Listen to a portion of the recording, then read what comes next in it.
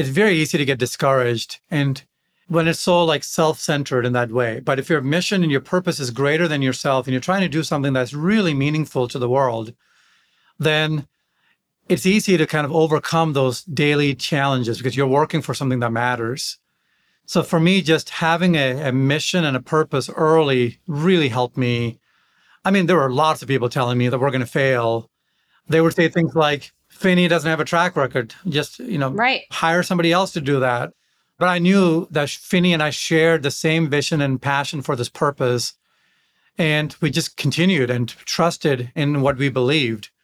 And eventually people came alongside us. Hey, my name is Stacey Havener. I'm obsessed with startups, stories, and sales. Storytelling has fueled my success as a female founder in the toughest boys club, Wall Street. I've raised over $8 billion that has led to $30 billion in follow-on assets for investment boutiques. You could say against the odds. Yeah, understatement. I share stories of the people behind the portfolios while teaching you how to use story to shape outcomes. It's real talk here. Money, authenticity, growth, setbacks, sales, and marketing are all topics we discuss. Think of this as the capital raising class you wish you had in college, mixed with happy hour. Pull up a seat, grab your notebook, and get ready to be inspired and challenged while you learn. This is the $1 Billion Backstory Podcast. Building an investment boutique is challenging. The bigs continue to take market share. Passive continues to trump active management. Boutiques have headwinds at every turn. And yet, some boutiques face an uphill battle that is even steeper, and they can still win. That's the story of today's guest, Robin John, CEO of Eventide, a $6 billion asset management firm built around the idea that investing can make the world rejoice. Robin and his co-founders launched Eventide in 2008 with no track record in the investment world, no assets under management, but a huge belief in what they were building. They had faith. 15 years and $6 billion later, we know they're onto something. This is the story of what it's like to build a boutique against the odds. This is a real-life David versus Goliath story. It's gritty, it's real, and it's also incredibly uplifting. Every investment boutique, every investor will learn something from Robin today. Grab your notebook, a cup of tea, and get ready to be inspired. Meet Robin John. Robin, thank you so much for being here today. You and I have become friends, and I am honored to be able to invite our podcast listeners in on this conversation today. So thank you so much for being here. Thank you for having me, Stacey. It's been such a wonderful experience getting to know you, having lunch with you, and just learning about your heart for the work that we both do. Yes, so well said. So well said, and a perfect segue, actually, because and this was like our lunch was all about this. My favorite thing is backstory, because it's one thing to be a fund manager, and it's a totally different thing to be a founder. And I think that's important for people to understand. Like, you got to have a little bit of, some crazy going on to want to start your own business in the asset management world. You're fighting against the odds. So tell us how that came to be. Yeah, we have an interesting story. I think I personally have a little bit of an interesting story. And so for me, my faith mattered a lot to me growing up as well. And I always wanted to do something that really mattered in the world.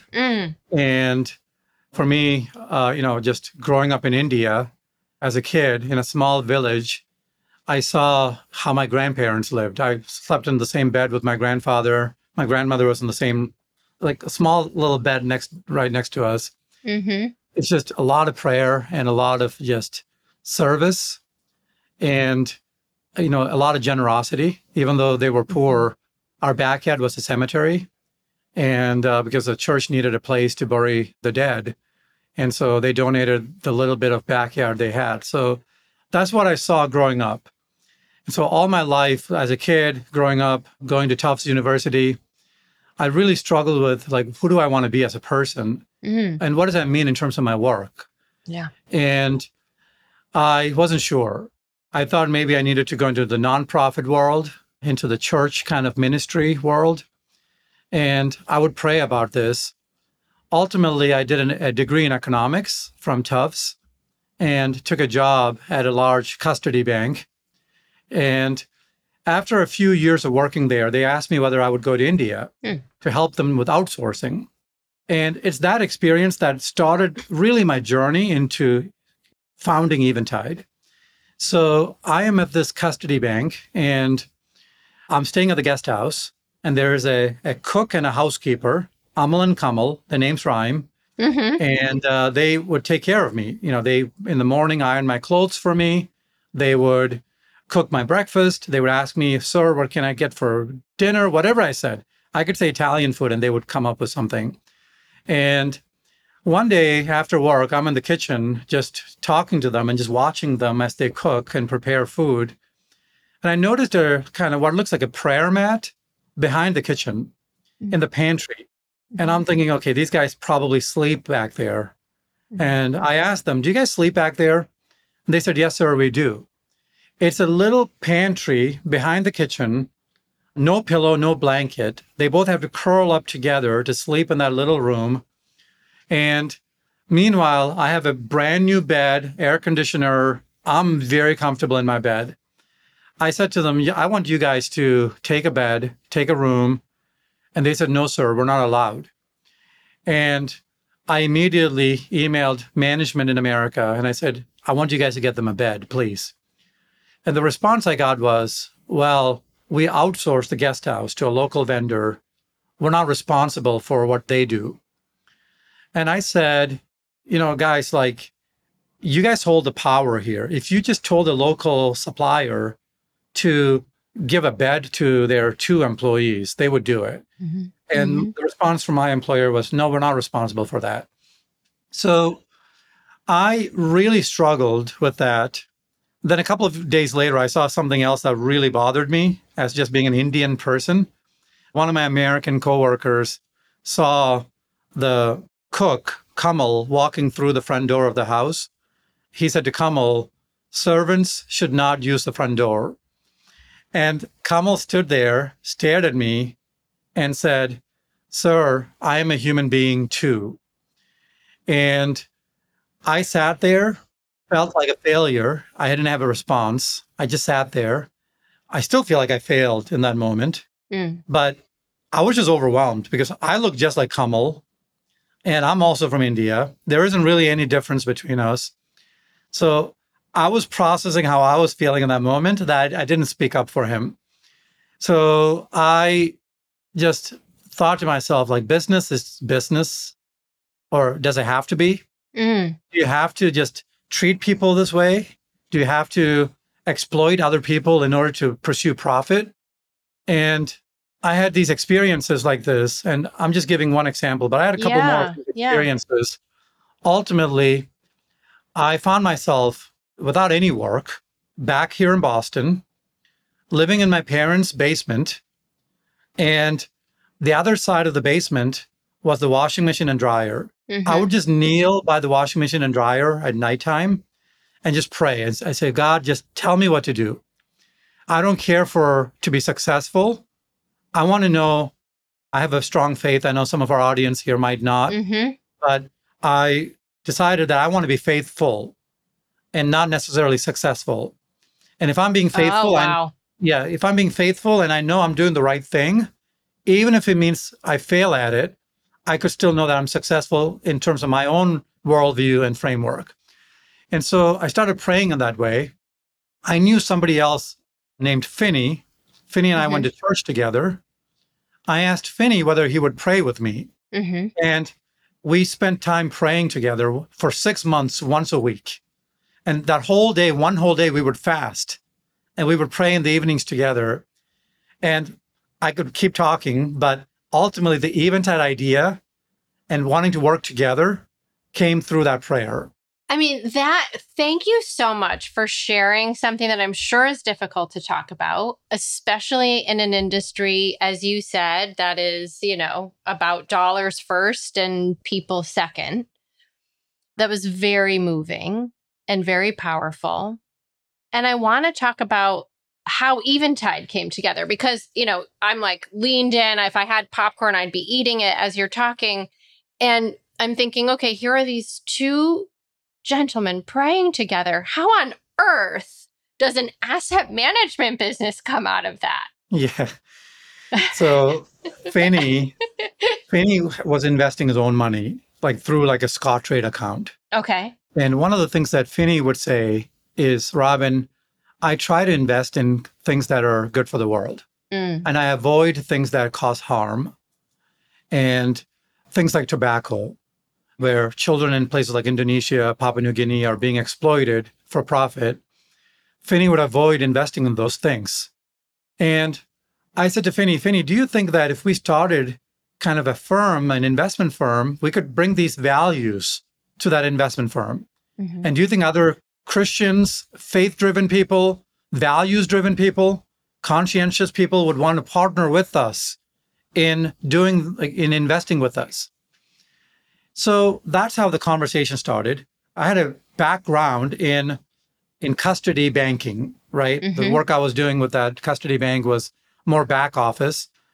So I said to Finney, I could manage the operations here if you could kind of create the investment framework and maybe we could start there. And so we continued to pray through this. And we were set to launch our first mutual fund on July 1, 2008. On June 13, 2008, so 2 weeks before, a Mm-hmm. random person shows up at the church. I didn't say this before, but it's a small church that met in Finney's house, a little house Okay. church. There's like 15 people in the church. Finney went to Harvard, MIT, MD, PhD, and therefore a lot of students from Harvard and MIT and a few students from Tufts would show up at this house church to hear Finney teaching from the Bible. Mm. So one day, this older man named Tim called me and said, Robin, I got your number from the house church website. And he said, I Googled house churches in Cambridge, Massachusetts. I want to come to your house church. He had never been to a house church in his life. He just Googled it, showed up at the Where house was he church. from?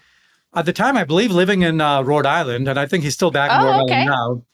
And so he shows up at the house church and hears about this mutual fund that's based on Christian principles that Finney and Robin are about to start. And he said to us, like, tell me more about it. What does it mean to be a Christian investor? Like, what does that mean? We don't use that language anymore, but like Mm-hmm. back then, that's what he Yeah. heard. Yeah. And we talked about avoiding exploitation. And there's a chapter in the Bible, in Proverbs, that talk about avoiding ill-gotten gain and not sharing plunder with people that pursue plunder. He said, Robin, all that sounds good. Mm-hmm. But if investing is about allocation of capital, where should we be allocating capital? You're only asking the question, where are you not allocating capital to? Where should you be allocating capital was the question Tim asked.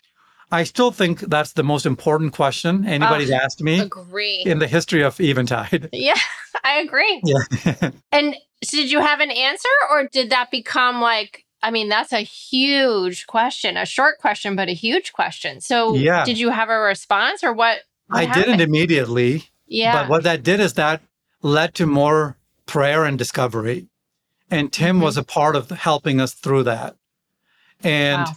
ultimately, we said, you know what? The Bible, the greatest two principles in the Bible, love God and love your neighbor. So how can we do that when it comes to the investment world? So we said, who are, first of all, the neighbors to a business? Mhm. So we created a Ah. list of neighbors: customers, employees, supply chains, host communities, environment, and society. CES, CES. So CES internal, CES external. So these are the Mhm. 6 stakeholders, 6 neighbors that a business should serve in pursuing a profit. And my compliance officer recently said something to me that actually may make it easier for our audience to remember. Yeah. SEC, SEC.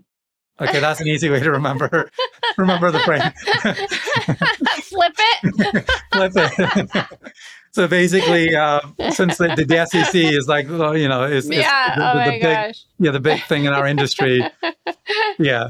So we ultimately said, these are the 6 neighbors that businesses should serve. And serve is love in action. So what does that look like practically? So we Yeah. created a framework for thinking about business. And then if you're investing in a business, what are the types of businesses that we want to invest into? And what are the types of businesses we don't want to invest into? Mm-hmm. And I've been on your website. Before we had lunch, I actually sort of geeked out on all the content you have. And I love the concept of neighbor here is so incredibly powerful. And so if people want to learn more about that, right, you do have something on your website that unpacks the whole Oh framework yeah, and how we have you a think about lot. it. Yeah. Yeah, Good. we have a lot of So blogs. go there. Yes. It's brilliant. So, I mean, usually what I talk about next is sort of what makes you different. But I think in this case, what makes you different is so obvious. In '08, I mean, what a tough time to launch anything in this business, A. And B, you're going into like this ESG impact thing before that's even really a thing. Right. And so, what was that road like for you? I imagine, I mean, boutiques are fighting against the odds when you have tailwinds. So, talk about what that journey was like to launch. It was not easy. Yeah. We had a conviction. We had this purpose that guided us that made it easy for me. Mm-hmm. But practically, from a business perspective, it was very difficult. So neither Finney or I had a track record when it came to investing. Mm-hmm. So imagine just somebody with a track record trying to start a new investment firm. Sure. And we were also younger. I was 27 at the time. And Finney and I think in a way, were naive. And we just thought that values-driven people, that Christians and faith-driven investors would like what we're doing and would want to partner with us. Mm-hmm. I remember Finney and me coming up with a business plan where a big part of our marketing strategy was to go to churches on a Saturday morning, pass out donuts, and share why this matters to the world. Right? I love that so much. How did it work? But pastors wouldn't let us through their door. So we had to pivot and kind of strategize. And it was definitely difficult. I remember, Mm-hmm. we didn't have a budget. I was taking a $10,000 salary. Oh my My gosh. wife was still in school, and we would stay at these cheap motels and travel across the country. And I would put my T-shirt over the pillow so that she could put her face on the pillow. So those years were pretty difficult. But again, like I'm speaking from a Christian perspective, for me, like I think my faith guided me, and I spent a lot of time just praying through this process. I'll give you one story. Yeah. So I got this opportunity. So I'm living in Dallas. My wife is from Dallas. So I'm living in Dallas at the time. I met this financial advisor from Philadelphia at a conference. Okay. And he starts asking me about what we do. And I leaned into the story, the values. Mm-hmm. He said, I want you to come and talk to my clients. So I'm assuming it's the values and the mission that he wants me to talk about. And it was very expensive, the flight from Dallas to Philadelphia. I saw that it was cheaper to fly into JFK, rent a car, and drive and back. Okay. So I planned out this trip, and I'm thinking, okay, maybe I'll get some meetings in New York, some more meetings in Philadelphia. Sure. Yeah, New Jersey. Nobody wanted to meet with me. This was the first kind of, I think the second year, like 2009. And ultimately, one other person, an advisor named Ward Keever, and he would be okay with me sharing this, from LPL. We're not on the LPL platform at the time, but he said, Robin, I'll meet with you. Anyway, I fly into JFK. I email the presentation to the first advisor that I'm supposed to meet with and do the kind of the lunch and learn type event with clients. And I email the presentation. He calls me while I'm driving to Philadelphia. He said, I don't want you to come. Yeah. I don't mean to laugh. You can't make it up. I know. I'm like deflated, right? I'm thinking Oh my like I flew gosh. all the way, like the budgets are really tight. And like for me, like every penny matters at this point. Yeah. And I'm like, like, how come you don't want me to come? He's like, well, like my audience, my clients aren't ready to talk about values-based investing. And I said, well, I could talk about something else. He said, no, no, let's just cancel. So then I go to Ward Keever's office, Mm-hmm. and Ward Keever's sitting there talking to me. He said, Robin, you seem a little deflated. Like, what happened? And I told him the story. Yeah. He comes up to me. He starts praying for me. And he says, he prays in a way that most people don't pray. He said, God, before Robin gets back to JFK Airport, like I'm praying that you give him another meeting that he could take before he gets back to the airport. So I had placed a call to a private banking group at Merrill Lynch that manages $6 billion in New York City, Okay. like weeks before, And how much do you manage at this point? like $3 million. Okay. Okay. Just for context, so everybody knows. Yeah. Yeah. Okay. So I'm driving back to JFK and I get a call from this office. And the person's name is Jim Ryan. He's now retired. And his assistant said, if you could be in the office in 30 minutes, Jim will meet with you. Okay. And I'm like, I'll be there. So I speed I cannot and I believe get to I get to his office. He gives me 30 minutes. And turns out he's a very serious Catholic investor that manages a lot of foundation assets and everything. He wants to know about our values, our screens, and things like that. And later, I met him at a conference. He said, Robin, I only gave you 30 minutes that day. I apologize. I said to him, Jim, like, you don't know what you did for me that day. And I told him the whole story. I told him that after he met with me, I went down to the New York harbor. I just sat there and cried and I prayed and thanked God Oh. for that meeting. Because like even through those difficult times, like I felt like, again, I'm speaking from a place of faith, like, for Yes. me, for my faith, I felt like God was leading me and just kind of answering my prayers along the way. And so for me, like that was a source of encouragement in the early years when things were very difficult. We'll be back in a moment after a word from our premier brand partner, Ultimus Fund Solutions. Since our founding in 1989, we believe that alternative investments are an integral part of client portfolios. Unfortunately, delivering high-quality hedge funds and private market exposures has always been a challenge for the wealth management industry. These type of alternative investments introduce unique challenges related to taxes, qualifications, paperwork, and reporting. As a result, high net worth investors tend to be significantly underallocated to both hedge funds and private markets relative to institutional investors. That's Stephanie Lang, Chief Investment Officer from Homrich Berg, an $11 billion RIA headquartered in Atlanta, Georgia, that serves over 2,700 clients in 46 states. You can tell they believe in helping high net worth clients access hedge funds and other alternative investments. They are equally as passionate about broadening that access for all their clients, not just qualified purchasers or a select group of accredited investors. Meet Nick Darsh from Ultimus with some backstory. Homrich Berg created a 3C1 fund in January 1999 to provide their high net worth and institutional investors with ready access to a diversified portfolio of hedge funds.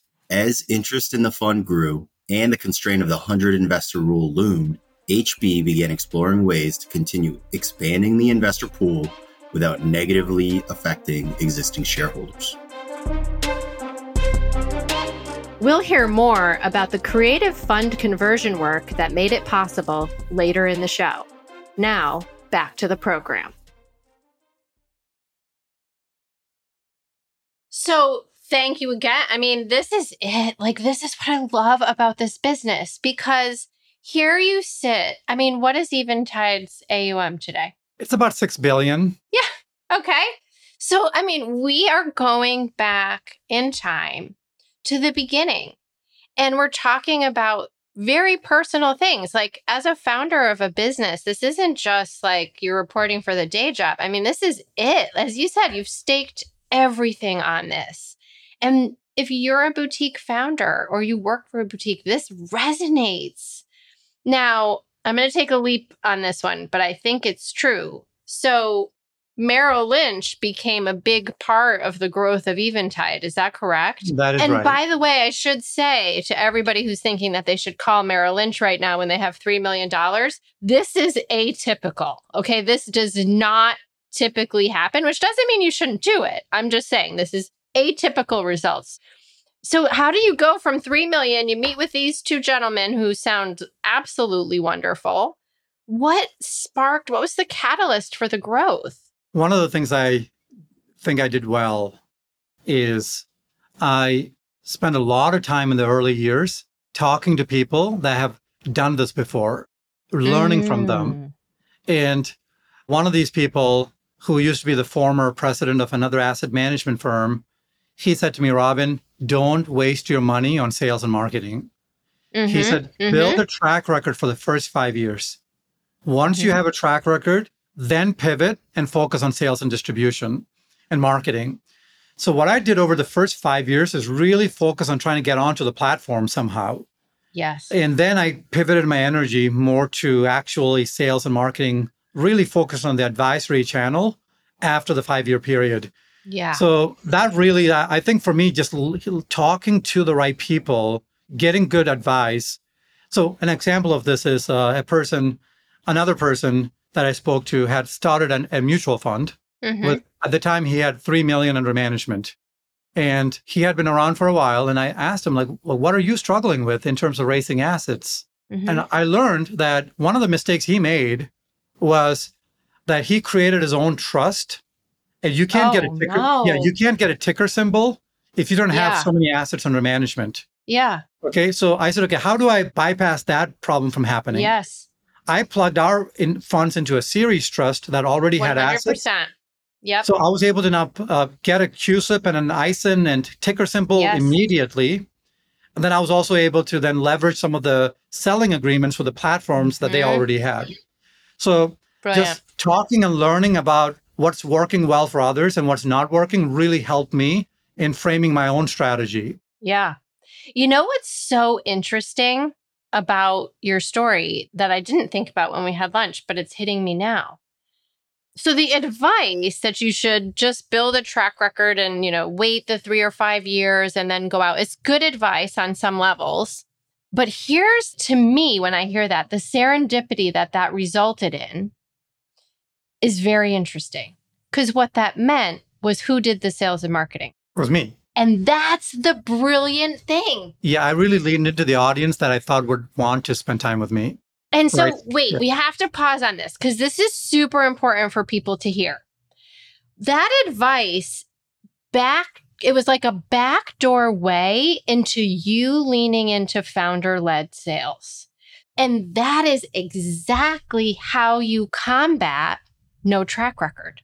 Yeah. In other words, it wasn't intentional on your part to say, hey, you know what makes sense? I'm the founder. I'm the face of the firm. I'm the co-founder. I'm the face of the firm. I can go out. I can talk to people and maybe early adopters will resonate with me. Like that wasn't the conscious thinking. But what you did, that's what you actually did. You just didn't realize you were doing it. That's It right. was brilliant because early adopters, people do business with people. They're not necessarily, buying a fund. They're meeting with you. They're hearing the story. They're meeting with Vinny. They're getting your philosophy, but they're with you. And that is a huge differentiator for a boutique. It's enormous. Yeah. I didn't realize this at the time, but in hindsight, you're absolutely right. Partly because I didn't come from the industry. Right. I wasn't even comfortable going and spending time with very seasoned financial advisors. I wasn't sure if I would know how to even respond to some of their questions. So a good analogy of this would be like the David and Goliath story. In the Bible, you read how Saul, the king, gave David Saul's armor to wear to go fight Goliath. And David said, this doesn't fit me. I'm not used to warfare in this way. I'm not used to it. This armor is too heavy on my body. But what David knew was that he's killed a lion and a bear when they attacked the sheep with just using a stone and Yeah. a slingshot, right? So David said, you know what, let me lean into what I understand, what I know. And David overcame that giant, not fighting the battle the way that his king Saul might have fought that battle, but the way that he knew how to fight the battle. So in the early years, I really had to lean into what I knew, which was my values. And I really try to find people that would resonate with those values. Yes. That is so perfect for boutiques to really hear and let that sink in. That's my favorite. I mean, it's my favorite part of the David and Goliath story because so many people say, oh, well, he just, it's the underdog and it's the, the little guy beating the big guy kind of thing. But the nuance of the story was, had he accepted what King Saul was telling him and taken the armor, he never would have won. He never would have won. The only way he could have accomplished what he did was to go to his unique ability. The thing that Goliath probably laughed at and said, oh, yeah, good luck with, and it worked. So it's such an empowering message to me that, like, to lean into the things that maybe you don't even view as advantages, they actually are. And that's what you did. I want to ask you about, I talk about attract and repel a lot. And to me, that's how you find your true fans, is you have to be brave enough to be willing to repel. And I've been a fan of Eventide for a long time. I love your marketing. I love your team. I love what you stand for. And part of it, I think, is, to me, every day you get up, just by getting up and doing what you do, you are repelling. Like, there is no more polarizing strategy, I think, than somebody who says, like, we are values-based, or we're faith-based, or because it instantly creates all kinds of divides. And we've talked about this a little bit. How have you managed that? Because on the one hand, you're attracting people who are like-minded, and that's the whole point. But you've evolved. And I want you to talk about how that evolution has gone. Yeah, ultimately, I do believe that what we're doing is something that's beautiful. And I want to welcome everybody into this because ultimately, when you look at our portfolio, one of the things I always say is, Stacey, if you and I start matching kind of our values, we're going to find huge overlap between our values. Mm-hmm. We may find areas where there's not perfect overlap. Mm-hmm. But ultimately, when we're building portfolios at Eventide, I truly believe that if you look at the portfolios we're building, that these are portfolios that you would want to partner with. That these are companies that you would say are admirable, that are really loving their neighbors and doing good in the world. And ultimately, what I say to people is that we're in the business of investing. We're not in the business of not investing. So sometimes people get so caught up on like one issue that they are not aligned on. But ultimately, like if you looked at the portfolio that's constructed, both people would say, this is a beautiful portfolio. I want to partner with that. Mm-hmm. Yeah, I think that's it, right? Because, there are so many different nuances to faith or values-based. And I think your evolution has been much more around, well, let's not talk about the margin. Let's talk about what's actually in here. Do you like what's in here? Does this align? And that is a much broader target market in some ways than maybe how Eventide originally started. Have you found that? Yes, I agree. So when we started, our Mm-hmm. tagline was something like invest without compromise. Okay. And that's not welcoming. But our tagline today is investing that makes the world rejoice. And again, it is still it's still very biblical. Mm-hmm. The Bible says, when the righteous prosper, the city rejoices. But when the wicked prosper, the people groan. Because why? Because the wicked are people that often prosper through exploitation. As they prosper, the poor are groaning under the weight of the exploitation. But the poor and the whole city rejoices when the righteous prosper, because the righteous are people that take care of their neighbors. So investing that makes the world rejoice is something that even if every single one of our values are not perfectly aligned, I think you could look at that and say, that's beautiful. Like, I want to partner with that. Yeah, that is beautiful. And that was so well said. Can we talk a little bit? It made me think about some of the other things you're doing at Eventide. I don't know if philanthropic is the right way, but can you talk about the 1%? I don't know if it's called the 1% Yeah. initiative, but some of the stuff you're doing there, Yeah, there's a because bunch it's of so things I would love to inspiring. talk Yeah. about. Yeah. So, in terms of philanthropy, one of the reasons Finney and I got excited in the early years of Eventide is we said, you know what, a large amount of Eventide's profit should go to charity. So, Mm, well, about half of our profits go to charity every year. amazing. So, our CFO just kind of puts it into our donor advised funds. In terms of the 1% initiative, that's Mm, something we started many years ago. And we just said, you know what, all of our mutual funds have so much money sitting in cash, in money market funds.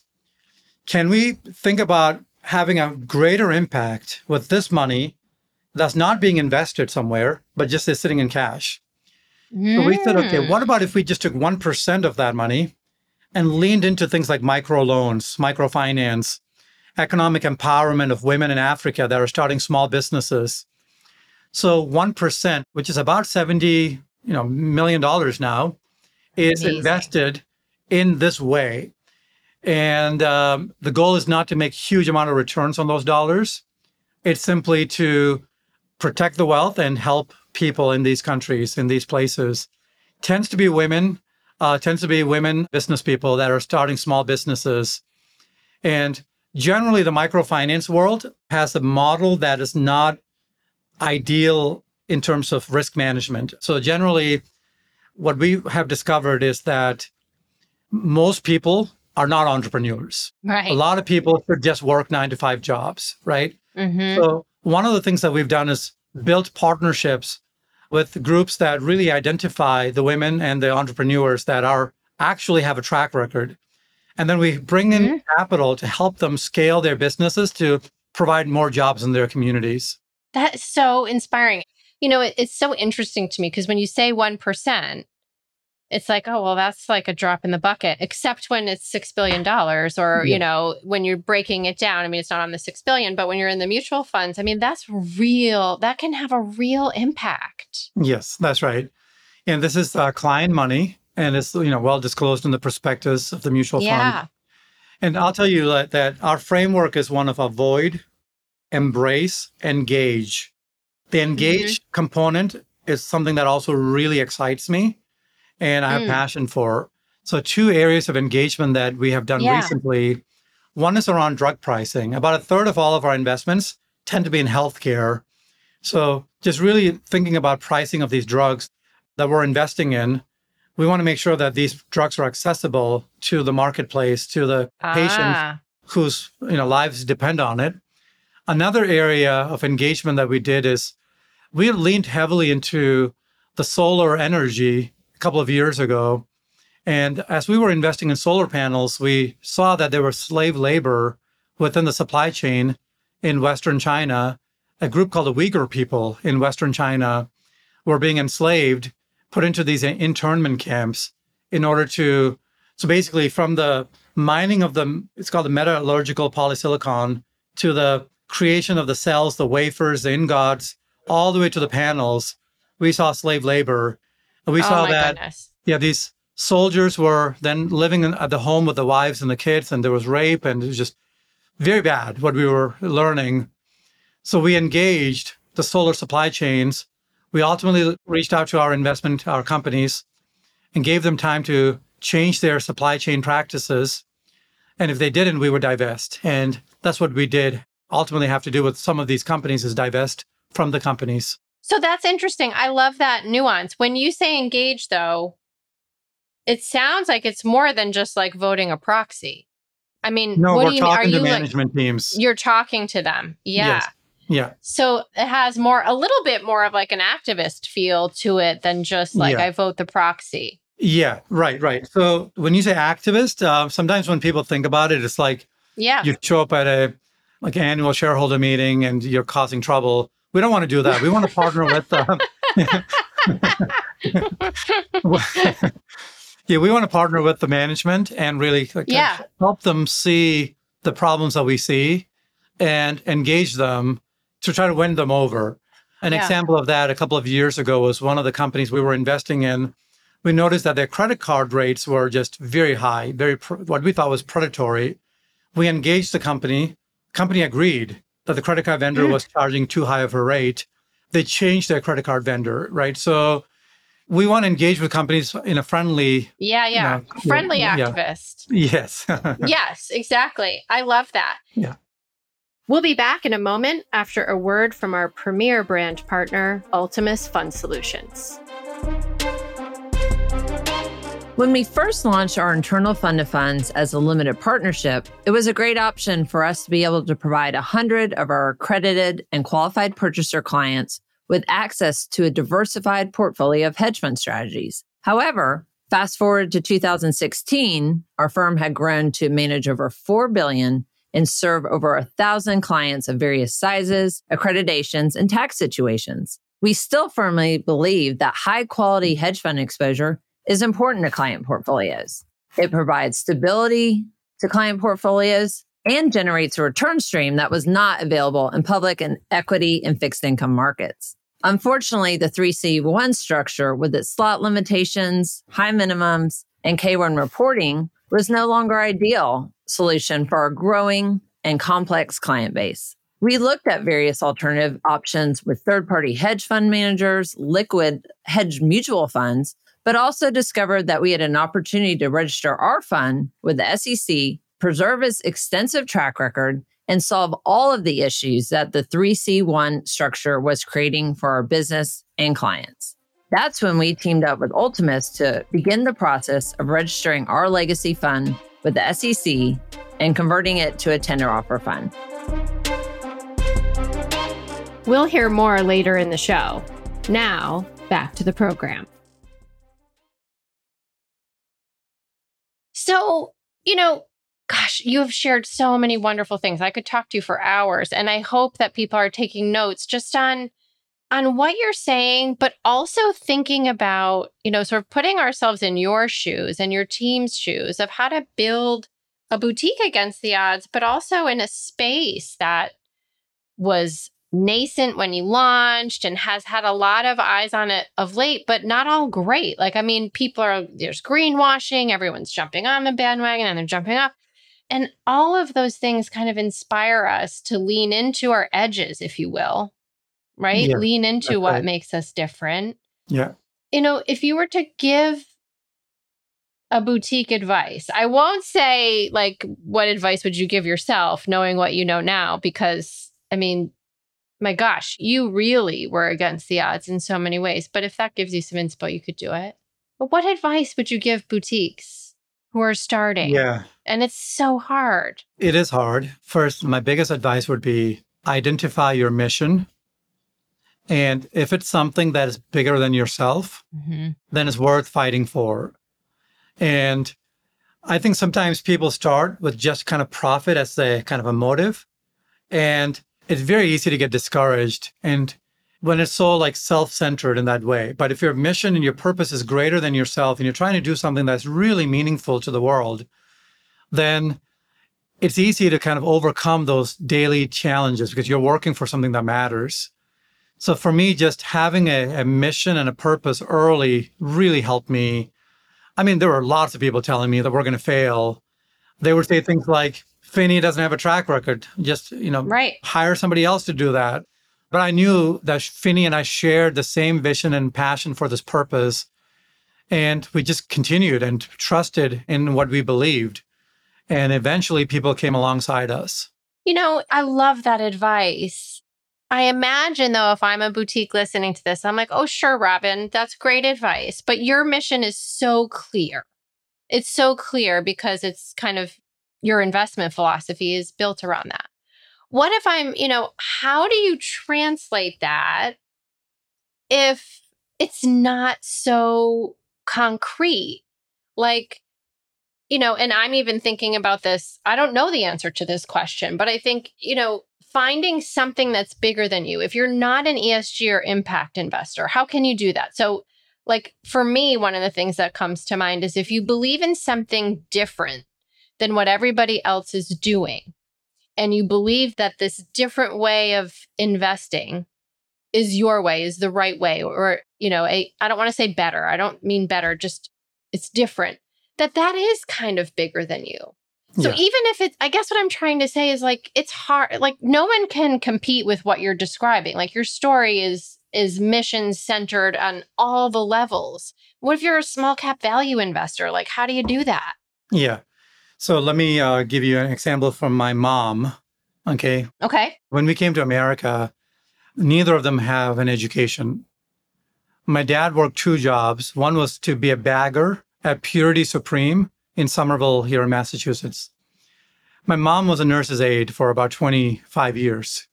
So she's working at a nursing home, cleaning diapers of very elderly people. So, but at the same time, like her work mattered, right? She did something. Maybe at the time she was thinking she needs to take care of her children. Maybe that's what motivated her. But when I look back, look at all the people she helped along the way. Her work, even if she didn't make an income, even if she was doing this as a nonprofit, helping bathe and change those people, those elderly people that needed her help, mattered. It was bigger than herself. It was actually work that was honoring to God, work that was loving her neighbor. So for all of us, our work could seem smaller than somebody else's, but ultimately, if it's work that's loving our neighbor, it's work that matters. That's great advice. And I think that will help people who maybe don't feel that their work does matter or it doesn't feel so mission centered to think about what is the why that's bigger than you. So I love that. Thank you for sharing that. Okay, can we transition to some questions to get to? I mean, you've been so great. I feel like I know you better every time we talk, but I have some questions inspired by Proust's questionnaire, which are designed to sort of quickly let people see some parts of the real you. Are you cool with that? Yeah, let's try it. Okay, let's try it. I mean, I kind of feel like I know what the answer to the first question is going to be, but let's see. Okay. Okay, we're going to baby step. First question. What book inspires you? You got the answer. Yeah, I can't place anything about the Bible for me. Every evening, I read the Bible with my kids. Yeah, it's hard for me not to get emotional reading the Bible. It's just, easy answer. That was a layup question. Yeah. I should have changed that one for you. Yeah. Okay, how about this one? What place inspires you? Probably 2 places. Okay. And I know you're a fan of walking on beaches because I see a lot of videos where you do that. Yes. For me, being on a beach, I don't care for. But for me, being in the ocean, I got to jump in. I got to be in the ocean. Love it. Like all my stress, all my cares go away. When I'm in there, it's just me and the water. I just love that feeling. And I don't want anybody with me. It's just me. And I imagine there are even sharks nearby, even if there aren't. I want that. I just the other place where I would say for me personally is when I'm on a hardwood basketball court, just lying on the floor, holding a basketball, smelling the leather, smelling the wood floor. Oh my goodness. Those are my 2 places for me. Oh my gosh, I love that. First of all, don't you think when you go to a gym at a place like the YMCA or somewhere like that, it has a smell to it that is so nostalgic. If you grew up going to those places, it's oh, I know exactly where I am. Yeah. So that is phenomenal. Okay, I have a book for you. Okay. Okay, have you ever read the book Blue Mind? No. Okay. I think you need to read it. Blue This is my Mind. book Blue Mind. Okay. Now, I will say that this book is all about the power of water and basically why, when you go in the ocean, what is happening to you. And it's amazing. Now, I got very emotional when I read that book. People in my family read it and they're like, this is so boring.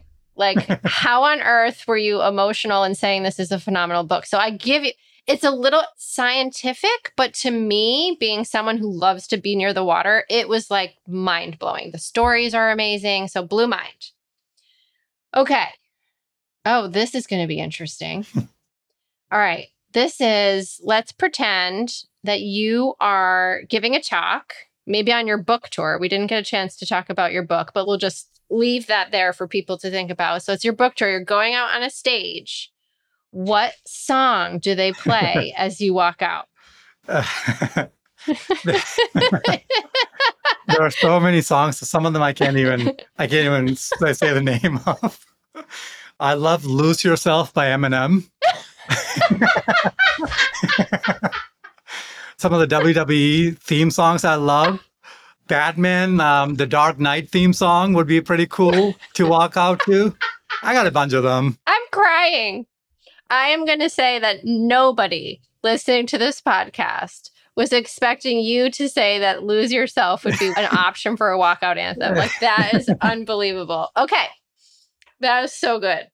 What profession other than your own would you like to attempt? Yeah. So my wife tells me I stress her out constantly because I have a lot of ideas. So for me, it's like really anything that's helping people. And I remember when I lived in Dallas, I lived in like North Dallas, which is very like white American. South Dallas is very African American. And when you look at the disparity, even in terms of like supermarkets, South Dallas, most people are shopping in like liquor stores or maybe a convenience store. There's no healthy food options down there. There's a lot of like food deserts. And so like I would love to start like healthy, organic supermarkets at reasonable costs in places like that. I often think about all the needs in places like India, starting with like sanitation or just education for women. My wife and I started a school for girls, a high school in India for girls. I have lots of passions, but if I feel like the work is something that's meaningful to my neighbor, I think I easily get passionate about it. I love that. Also, very common for sort of a founder visionary to have like 1 million ideas a week. So I feel bad for your wife, but I also feel bad for my husband because I think he's like, can you stop with all the ideas? Just over there with those. I get it. So I made a promise to my wife recently. Yeah. I said, okay, I want she said, if you have an idea like 10:30 p.m., at least hold it till the next day. Till the morning? Yeah, just hold it. Don't wake me up. She doesn't want the stress at night. No. Oh my gosh. Okay, so where am I? All right. So what profession would you not like to do? Yeah, I mean, like that's the flip side of the other question. And I would just say anything like, I can't imagine running a tobacco company, working on a business strategy to get more people to smoke. So anything that's exploitative and hurting people, I would not want to be a part of. Very well said. Okay, now, what do you want people to say about you after you've retired or left the industry? Yeah, so I could answer that in multiple ways, but probably I want people to say that they saw God's character through my work. So like that God is merciful, that God is loving, God is generous. Like through my work, they saw a glimpse of God's character. I mean, I'm almost speechless, which doesn't happen to me very often. That's the best answer I've ever heard. Really? Okay. I mean, that's a mic drop moment for me. You saved it for the end. How perfect. I mean, people are probably saying that now, I would say. I think you're already doing it. You are such an inspiration, Robin. Thank you so much for being here. And I know that whether listeners, as you said at the beginning, whether they share your faith or don't, whether they buy into the idea of ESG investing or not, what you're building and what you're doing for the investment world is beautiful. It's work that matters. And there's so many lessons for all of us in the boutique industry to learn from your journey. So thank you so much for your advice and your insights and your time. Thank you for having me here, Stacy. If you know a fund manager or a founder in the investment world with a great story, drop a note to stacy@stacyhavener.com and tell me about it. Till next time, I'm Stacy Havener. Thanks for listening. And now, a final word from our premier brand partner, Ultimus Fund Solutions. The conversion of Hallmark Berg's LP into an interval fund empowered them to grow the fund from 90 million to over 200 million and expand the reach from 100 investors to nearly 700 new investors and continues to grow today. By pursuing the conversion, Hallmark Berg was able to lower minimums to $25,000, welcome accredited investors in addition to qualified purchasers. The entire conversion process was highly efficient because Hallmark Berg chose to partner with Ultimus and other partners with a proven track record in this type of structure-to-structure product transition. The headlines are often too focused on new interval funds from pedigreed providers, this new fund from this cool big firm, etc. Maximizing a fund's potential through a conversion can be a powerful tool, as we see in the story of Hallmark Berg. Traditional investment management and alternative investment management are converging. More retail investors are demanding access to non-correlated strategies in illiquid asset classes to complement or supplement public markets exposure.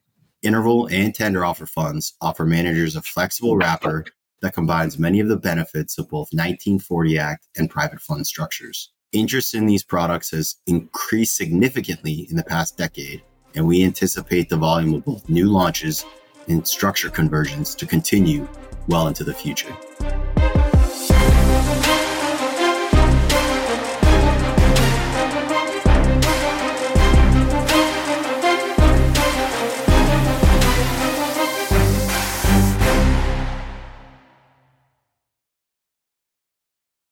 This podcast is for informational purposes only and should not be relied upon as a basis for investment decisions. The information is not an offer, solicitation, or recommendation of any of the funds, services, or products, or to adopt any investment strategy.